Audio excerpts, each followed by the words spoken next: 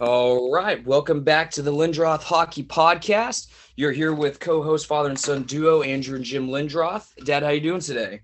I'm doing great, Andrew. We just have a great guest here today, and he's coming to us from Sweden. So we're hoping that our technology holds out. But give us the intro of this great player. Yeah, so we are sponsored and by Black and Gold Hockey Production Studio, but we are excited to have with us today Alex Rauter. So following his 16U and USHS prep days, Alex played in the USHL from 2012 to 2014 and later committed to playing for Cornell University. He attended all 4 years and served as a captain for his team his senior year. Following his collegiate career, Alex began his pro hockey career in 2018. Shortly after his senior year concluded in the ECHL at the Atlanta Gladiators. He continued playing for various clubs throughout the ECHL from 2018 to 2021 and is currently 3 games into his season into the Swedish Pro League. Kristianstad's, I'm going to say IK, so I can't pronounce all the Swedish stuff, but without further ado, we'll please welcome our guest today, Alex Rauter. How are you doing today, Alex?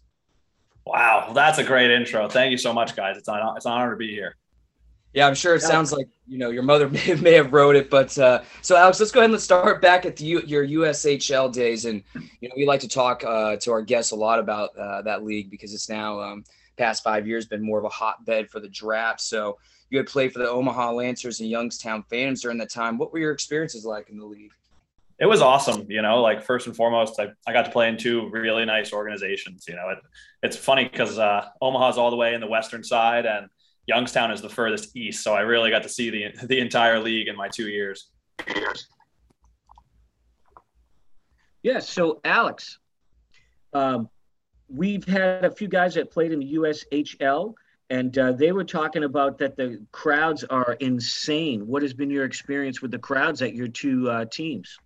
Yeah, well, first, Omaha had a great crowd. Like the city there, they're hockey crazy. You wouldn't think it being in the middle of Nebraska, but they have the Nebraska Omaha college team. They have our junior team. They have a ton of youth hockey there. So, yeah, the people really love it. And our in-state rival is the Lincoln Stars. So anytime we would play against them at home or out in Lincoln in the ice box, their rink, it would get pretty rowdy. And, yeah, there's, 4,000 or 5,000 people screaming, going nuts. Like it gets pretty intense. And, especially with all the fighting, it's not so much anymore. I think these days the fighting's kind of dwindling. But back when I was playing, it was pretty tough to play there.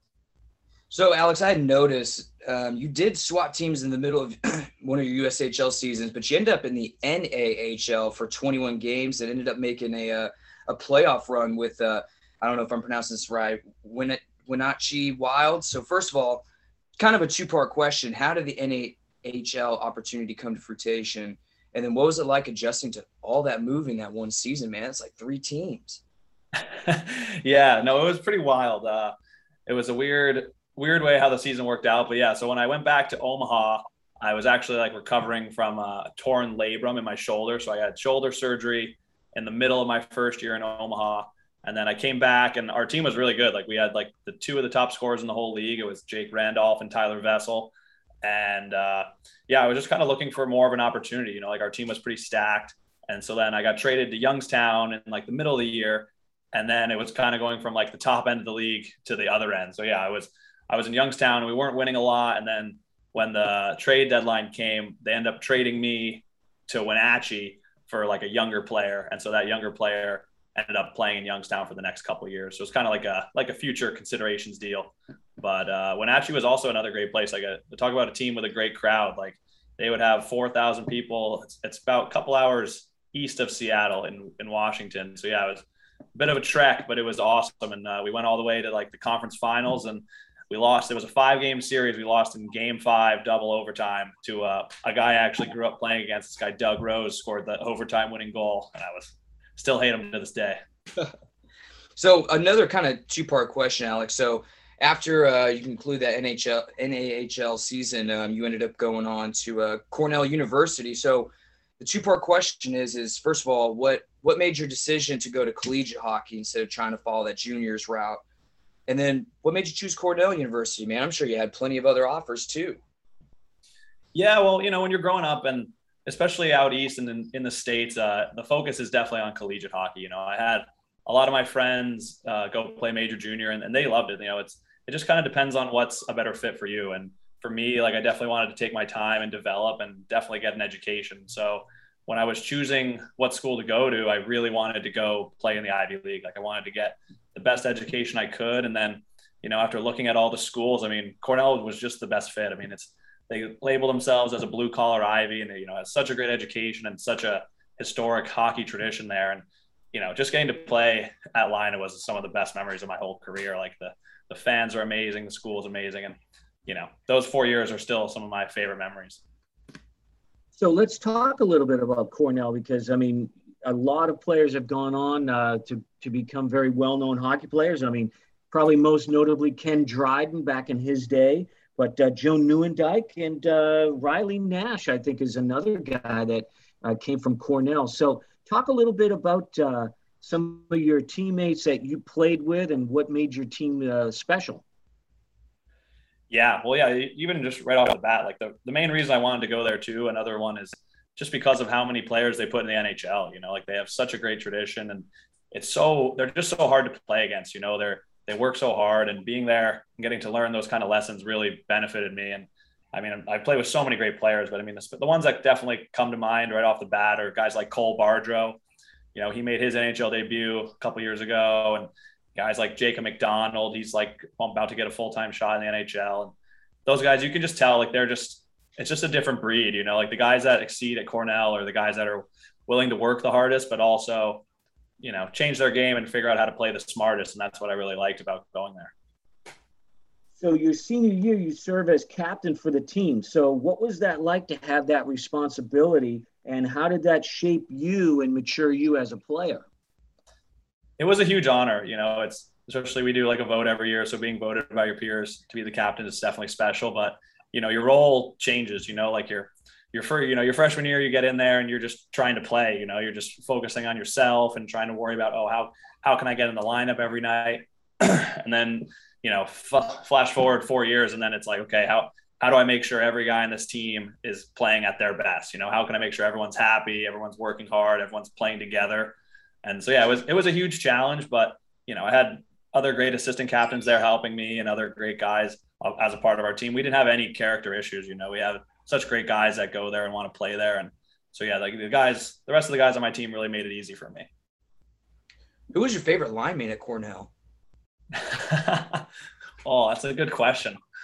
I had a few, especially because I played a little defense. So I was kind of all over the place there, but, if I had to pick one, I would probably go with Jake Widener, because Jake Widener is one of the best two-way centers I've ever played with. He wins every draw. He's got a crazy one-timer, but he's kind of a pass-first guy. So playing with him was really nice because we kind of did we were kind of the shutdown line. So we'd play against the other team's best players. And it actually was really good for us because we'd get a lot of offensive chances too. So just before we jump to your pro career, why don't you take us through some of the coaches that you've had up to this point, and were any really impactful in your career? Yeah, no, I've had a lot of great coaches over the years. Honestly, one that doesn't get talked about enough would probably be Pat Dennehy. So he's the coach over at Choate, and that's a boarding school in Connecticut. And I only played there for 1 year, but that was kind of the first year where I really figured that, college hockey and pro hockey was actually going to be a big part of my future. Because once I got to play there and got to play with some really good players and kind of started to take off, that's when, everything kind of came to fruition. So Coach Dennehy was great, just his approach and kind of teaching me how to be a pro, even in boarding school, was so huge to me. And just seeing, just the day in and day out preparation and like application of just so many things you have to do to be ready for college, and he really helped me get there. And I'm trying to think who else. So my coach in Wenatchee was actually, oddly enough, the coach that drafted me to the Omaha Lancers. So that's kind of how it came full circle. But his name was Bliss Littler. And I think he still is like the all-time winningest junior hockey coach in the history of hockey, which is pretty special. And he had such a great pedigree, and he coached so many great players. And that's kind of how he was able to kind of take not a crazy group of guys, but we had a kind of mixed match of people from all over the country, especially on that Wenatchee team. He was always pulling guys from the USHL or trying to get, just as good of a team as he could. And he really did a good job of blending us together and preparing us for college, because we practiced so hard.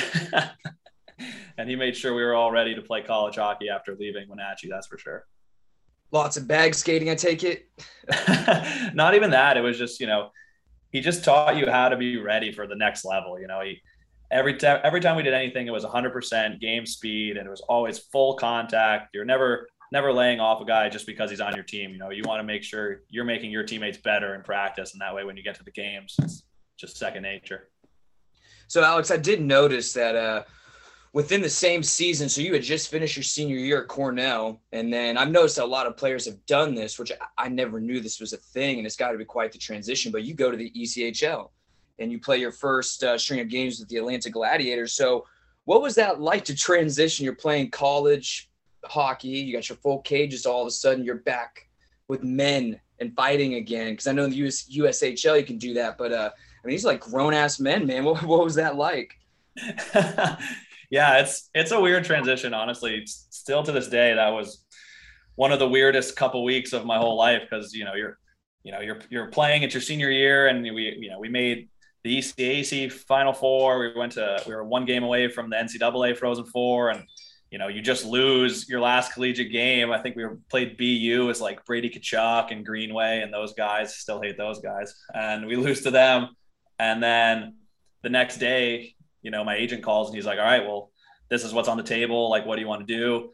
And it was like, wow, like, I'm really not ready to, get up and leave. And the crazy thing too, is that, I wanted to go somewhere where I could play in the playoffs. And so I think I left school. It was like end of March, early April. And then I didn't go back for like 4 or 5 weeks. So I missed like the better part of my senior spring, but it was definitely a really good experience, because you got to see what pro hockey was like. And, I remember holding out for the AHL for a couple of days. And then when no teams would say I could play in the playoffs, that's kind of when I made a decision to go down to the ECHL and play in Atlanta. And I got to play with some really good guys. Derek Nesbitt, the captain down there, he's played, I think, over like 500 games in the American League. He's been playing, I think he might be on like 12 years of pro, maybe almost 15. And he was awesome. He assisted on my first ever goal in my first game. And that was something really special, just, when you get down there and, those guys are really good at making everyone feel welcome, like they're pros for a reason. And, as soon as I got down there, I knew it was the right decision, because,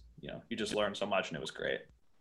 So bring us through that first contract, getting off of the contract and you sign as a pro, and you don't have to be humble. I'd be going freaking nuts. What was that like to sign the contract and go, you know what, I'm a pro, and, this is now a business, and, I'm playing with guys that have families. What was that like? Bring us through that feeling.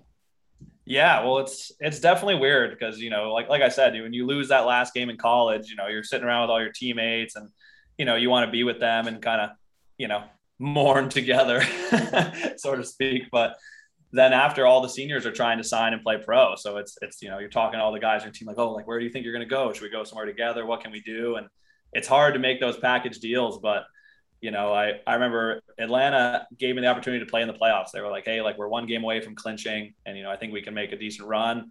And I was like, yeah, like, that sounds perfect to me. And so I signed on, and I remember calling my parents and being like, it's official. I finally made it all the way to achieving my goal of playing pro hockey. And it's you just think about all those people along the way that helped you, like, there's so many little things that go into it, whether just people taking you to the rink or helping you stay over somewhere in a hotel for a weekend tournament. And so many people help you to get you to that goal. And so that's why I was very appreciative and just humbled to be able to sign and, kind of further my career. Was it eye-opening when you played your first few games of the adjustment from college to pro? Or was it an easy transition for you? Was there a point, I guess I'm asking, that you were going, oh shit, I'm going to have to step up my game, or these guys are bigger or tougher or whatever? I wouldn't say it wasn't a crazy transition, but it was definitely eye-opening. Yeah. Honestly, I remember my first game, we played against the Florida Everblades, who are one of the, perennial, really great teams up in the ECHL. And just every guy was massive, like when you're a senior in college, everyone seems to be, smaller than you, younger than you. And then you turn pro, and yeah, there's guys on my team who are 35, 36. There's guys on the other teams just as old, and they're just huge guys. And it's so physical, especially in ECHL. It's a lot more physical than it is in college. And you can just tell, the guys are doing it for a living. Like that's when it really got real, was that first game against Florida. And then we actually ended up playing them in the first round. So I had to play them for 5 of my first 7 games, and they're one of the best teams in the league every year. So it wasn't easy, but it was definitely a great experience, because then I knew what I had to do to be better for the following year.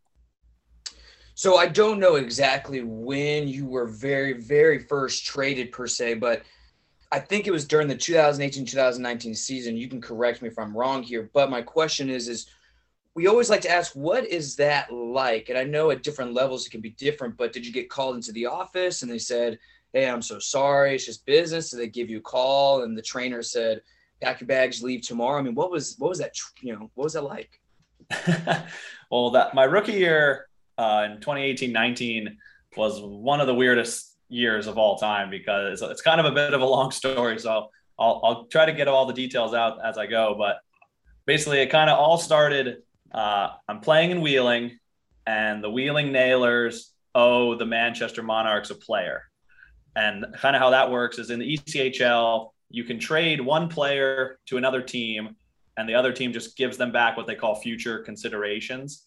Right. Okay. And so, I believe the player's name was Zach Lynch. So Zach Lynch got traded from Manchester to Wheeling, and Wheeling just owed Manchester a player at a later date, a player to be named later. And so they knew that all season. And so for whatever reason, the Manchester Monarchs waited, all the way, I think it was like February, to claim a player off Wheeling, and they decided to claim me. So, the coach calls me in and he's like, hey, I hate to tell you, but, you've been claimed. And I was like, kind of confused, because I was like, so I'm not being traded or cut or anything. I've been claimed. And I was like, okay. So it goes through as a trade. But, at that point, I was going from Wheeling, who wasn't going to make the playoffs, to the Manchester Monarchs, who used to be an AHL team. So I was like, oh, this is great. Like, hopefully I'll get to make the playoffs. We'll go on a run. This will be awesome. And so then I show up to Manchester. I think I scored my first game. I was playing with the team was awesome. We had so many great players on that team. And then a week or two later was the trade deadline. And the trade deadlines have not been courteous to me almost my whole career, but they're getting a little better. But so that trade deadline, it just so happened that the Manchester's affiliate, it's the Ontario Reign, it's like the AHL team, they weren't making the playoffs. So they were going to send down a couple AHL guys to finish the year in the ECHL and then play in the playoffs. And they just so happened to send down, 2 lefty forwards, my exact position and curve. And so then the coach is like, hey, we have a roster size. I have to move you. I'm really sorry. But he's like, I'm going to send you somewhere, that you're going to get a lot of opportunity to play. And I was like, okay, great. So it was kind of a sad moment, but he said, I'm going to trade you to Allen. And I was like, oh, okay, that's not too bad. Never been to Texas. That should be fun. And then less than 20 minutes later, I'm in the room packing my bag, and the coach calls me back into his office, and he's like, don't go anywhere yet. Fort Wayne has claimed you from Allen in a separate future considerations deal. And Fort Wayne told me that they're going to move you before the end of the day. So just leave your stuff here. We'll figure out what's going to happen. And this is at 10 a.m. I'm like, oh my God. So I'm sitting there all day waiting by the phone. I can't nap. I can't do anything. I couldn't practice because I wasn't on the team. I was sitting there, and I think the trade deadline's 3:00. And at 3:02, I get a call from my Manchester coach, and he was like, hey, Fort Wayne traded you to Rapid City in South Dakota. And so you'll get a call from them later tonight, and you'll be flying out to Rapid City in the morning. And I was like, wow, I was just a part of 4 teams in one day. That's gotta be some kind of record. I was about to say, so did you feel bad? I would almost feel good. Every team wanted to get me. I was traded within 4 days. 4 days. So. It's a really weird feeling. Being traded is, you can really look at it in 2 ways. You can look at it as a downer, this team didn't want me. I can't believe I have to go somewhere new and start over. But the way I look at it is, this new team wants you and they see value in you and you got to perform. And so that was kind of the way I took it. I was like, hey, this is a new challenge. It's a new team and I'm going to play the best I can and hopefully, move on to the AHL and do well. And so when I finally made it to Rapid, it's like all people could ask me. It was like, oh, like, how did you get traded 4 times in one day? And then, I ended up finding out that the original trade, from Manchester to Allen, I was traded 1-for-1 for an NHL contracted defenseman. And so that's kind of what stuck with me the most is that, hey, like at the end of the day, I had the same value as an NHL player. And that was pretty cool. Yeah. So when you finally get to your new team, does the coach sit you down and discuss maybe this team system or expectations, or are you just kind of thrown into the mix and say, just do your thing?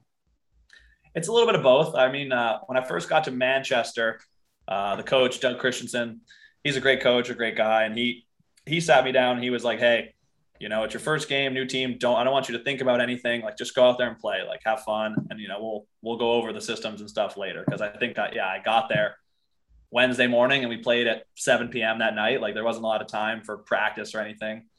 And then when I got to Rapid, it was kind of the opposite. It was like, hey, we have I think we had 12 games left. He's like, hey, I think it was 3 or 4 weeks left. Here are our systems. This is what we do. And he's like, hey, I really want you to be a big part of this team. And Coach Tetro was like, we brought you in because we need some offense. We need to score goals. And he's like, I hope you can help us do that. And so, then they take you in. And then after that, you go meet your 20 new teammates. So you had mentioned you made it to Rapid City, and funny enough, like we had just talked off air, we actually just had your former assistant coach from Rapid City, Jeremy Gates, on the show. Was he a mean coach or anything? Because he liked to play it off like he was the nice guy. So we wanted to confirm. Gator.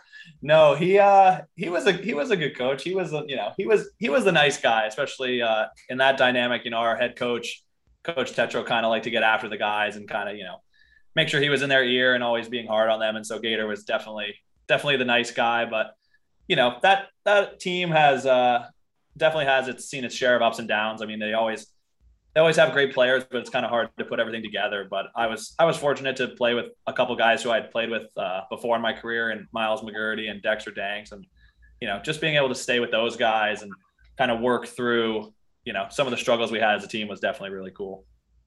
So, Alex, if I cut out, maybe Andrew can finish this question because I am having a little internet problems today.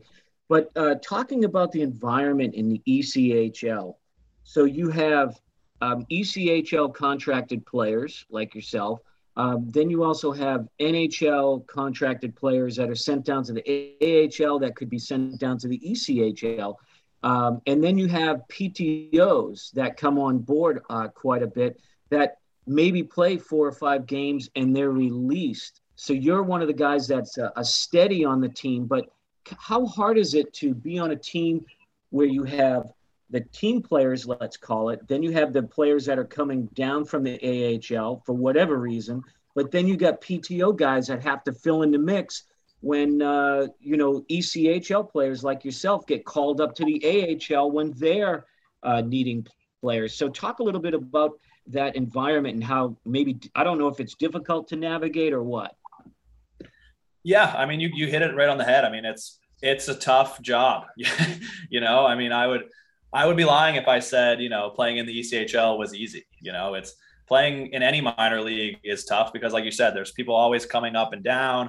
People are moving, people are being traded, people are being cut, and it's cutthroat. I mean, that's the thing is it really, to me, it really tests your love for the game. And, some people, you play in the ECHL and you learn that you love hockey, like that you love being in that grind. And to me, that's what I always want to do. Like, I just want to play hockey. And so it doesn't matter to me whether I'm playing on the third line with a guy who's on a PTO or if I'm playing on the first line with an NHL contracted guy, wherever you're playing, you just have to put your best foot forward and work as hard as you can. And the rest will just kind of happen, and other people, they kind of realize that, playing 4 games in 5 days in 4 different cities is not for me.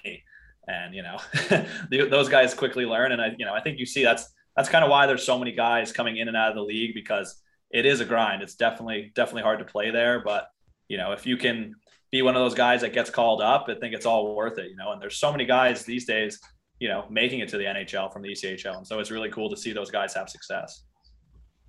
So Alex, like I said in the intro, you are currently in the middle of the season in Sweden. So what is the adjustment like for New Jersey boy going overseas and over to Sweden for the first time? I mean, is it weird with some of the language barrier there? Is there much of a language barrier where you're at and things like that? What can you tell us? Yeah, well, I mean, even just kind of the decision into going over here was basically because I'd spent 3 years in ECHL, and I've been to some AHL training camps and NHL development and rookie camps, and I just kind of felt like my game was kind of better suited to play out here. I really wanted to take my career and go in a different direction, and when I got the opportunity to play in Sweden, I jumped all over it. Like the hockey tradition here is crazy. The fans are awesome, the league is awesome, and it's the biggest thing too that I found is they all speak English, which is really nice. I think Ryan Duncan said in your last episode, English is the language of business. And it's very true. Like our coaches speak English and they'll help me that way. The players on the team speak English, and obviously they'll speak Swedish to each other. But, the majority of our pre-game and during game talk is all in English, which is really nice. And so the transition so far has been great. Our team's young, like we're definitely taking our lumps right now. We've lost first couple games, but, I really like the guys in our team, and I think we can really do some damage in the league. Is the rink larger over in Sweden in this league? Yes. So I believe almost all of the European leagues play with the rink, and it's wider. So I think it's 40 feet wider than a usual standard NHL rink. Now, do you, it might be too early for you to answer this, but do you think that suits your game better or a disadvantage? I think it suits me better. I mean, especially just the way I've played my whole life has kind of been making plays and moving the puck. And so that's kind of what I like about the game over here. Everyone's always moving. Everyone's always supporting the puck and making plays. And that's why it's really cool to come over here and see this different brand of hockey. Like you see how well, what's a good example? Like the Sedin brothers, who are famous Swedes, won Olympic gold medals. And it just seemed like they always knew where each other were all over the ice, and they're just give and go everywhere. And that's kind of how they like to play over here, as opposed to, back in North America, there's a lot of chip and chase and putting the pucks into space and just getting the forecheck going in the cycle game. Here, it's a lot of puck possession. So with the current league that you play for, then how would you compare it strictly to the ECHL? Like with that, especially with that adjustment going from ECHL to your current league? Yeah, it's definitely a step up. I think the Allsvenskan league as a whole is a better league than the ECHL. It's definitely different. I mean, I don't want to compare them because they're so different, being in Europe and North America. But the ECHL is just, more of a league of, kind of trying to figure out who you are as a player, and see if you can make that jump to the AHL and the NHL. And over here, we have guys who have played in this league for 10, 15 years, like this is their career, and they go up and down because here in Sweden and a lot of the other leagues do this, they have the relegation play. So the best team in our league will get promoted to the top league in Sweden, and the worst team in the top league in Sweden will get relegated down to our league.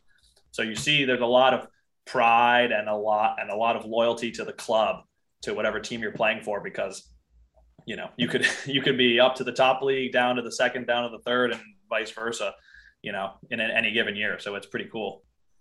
Is the practices over there similar to North America, or is there a different focus? They're a little different. I mean, I think I can speak to our team, and we like to do a lot of the same things every day, whether it's just 5-on-5 play or, even if it's just, a lot more skating and passing. Like I know in North America, we would do a lot of small area games, and that's just kind of like the way they would do it in pro hockey over there, is gets the guys going and competing. And here it's a lot more skill focused and skill based, which is pretty cool, actually, honestly, if you ask me. And so is there any physicality there as much? Because I know the Swedish leagues are known for that. And I imagine with the bigger ice too, that it would be a lot harder to kind of go in the corner. I mean, you don't really have to do that, right? Yeah, well, it's different. I mean, I wouldn't say there's no physicality, but when there is, it's a big one, because I think a lot of guys, like you're saying, like there's wider ice, there's more time and space. And so guys really aren't expecting it. And, sometimes a guy will just fly right by you. And then other times this guy's coming to kill you. And so I think when you see a hit, it's a lot bigger than you would expect. And that's why, it kind of goes under the radar. But I think for North Americans playing in the Swedish league, it's definitely beneficial because, we're ready for contact at all times. Playing in the ECHL and the AHL, guys are finishing their hits all the time. And I think here in Allsvenskan, some of the European players aren't ready for it, or they're not expecting it. And so I think it's kind of a benefit for us because we get a little more time and space out there. Yeah, I was going to mention that, and you just answered that question. We season ticket holders for Tulsa Oilers in the ECHL, which you played against them. It's a rough league, and a lot of times there is some running of players, and I'm wondering, you answered it, the North Americans going over to Europe and bringing that physicality, it's definitely an advantage. But how tough are some of these European players? Because I assume they're not all Swedish. They probably come from Austria and UK, wherever. Yeah, no, they're just as tough as your regular hockey players. You know what I mean? Like these guys, it's still, the game is, I guess the best way to put it is, hockey is hockey, like these guys are still blocking shots, taking hits to make plays. Like they're doing everything they can to help their team. And it's, it may not be the same as, fighting Mike McKee at the Box Center on, on a Friday night, but these guys are doing everything they can, especially in our league, to get promoted to the SHL, like the top league in Sweden. And there's just so much pride and loyalty to the club here. It's really cool to see what these guys will do for their hockey club. I take it the fans are pretty crazy there too. Yeah, they love it. They kind of have the soccer fan, soccer hooligan kind of theme going. They're standing the whole game. They're chanting and screaming. It's really cool. We played on last Friday in Modo, and they call Modo the heart of hockey. And that's where the Sedins played, Peter Forsberg's jerseys in the rafters, Victor Hedman. And it's pretty cool to just see the tradition they have there. I think it's like 7,000 or 8,000 fans, and they're on their feet the whole game. The rink overlooks the Baltic Sea. It's a crazy place. So, you mentioned Mike McKee here in Tulsa. We actually had him on the podcast, I don't know, maybe 2 or 3 months ago. So, he has a different view for the game because, he's a huge guy and he loves to stand up for his teammates and so forth. Do you have any Mike McKee stories that I could, call him up and say, hey, Rauter said this about you in front of the net, bro? I don't even know if he remembers me, but yeah, I have 2 very funny Mike McKee stories. So when he was at Kent school, the Kent school, it's like a different prep school. It's actually one of my, we're like rival schools. So we're in the Founders League in like the Connecticut prep school ranks. And when he was at Kent, he actually toured me around. And so I was like, I think a sophomore or junior in high school, and he took me around to like show me what it was like. And I remember being like, oh, like this guy seems so nice. Like I can't believe he's like this rough and tumble hockey guy. And then, flash forward, it honestly could have been, it was like 8 or 9 years later. We were playing in Tulsa, and I'm going to forecheck Mike McKee. And I was like, what's this guy going to do? Is he going to try to reverse hit me or just shoot this puck at my face? And so I kind of like hesitated a little, and he chipped the puck off the glass, and his stick just goes smack right in my face. And I lose half of my front tooth. So if you see him, tell him he owes me half a tooth. Man. Well, Dad, unless you have another follow-up, I'm ready to head into the lightning round. Are you ready to go? Yeah, so our lightning round questions, if you listen to our podcast, you'll know we're just going to ask some fast questions, put you on the spot, and see how you respond. So if you're ready to go, Andrew, why don't you start? So which arena, and this could be all the way back from your USHL days, but which arena had the worst locker rooms? The worst locker rooms? I'd probably have to go with the Wheeling Nailers. Okay. Just especially for the away team. The away team has a tough room over there.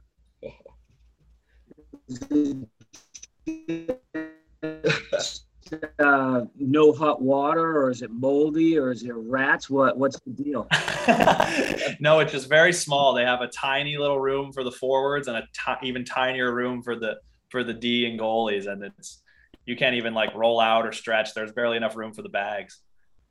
Yeah, it's like Which that documentary that I don't know if you watched the what is it, Crime and Penalties, the Danbury Trashers, but yeah, it's kind of reminds me of their locker room stories. You never had to go I was fortunate. I kind of got out of the league when they were still doing that kind of stuff. But I've heard stories about doing that though. A lot of the teams would like the home teams would have to provide tape, and so they would give them like one roll of tape, and these teams would show up and have nothing for their sticks or shin pads.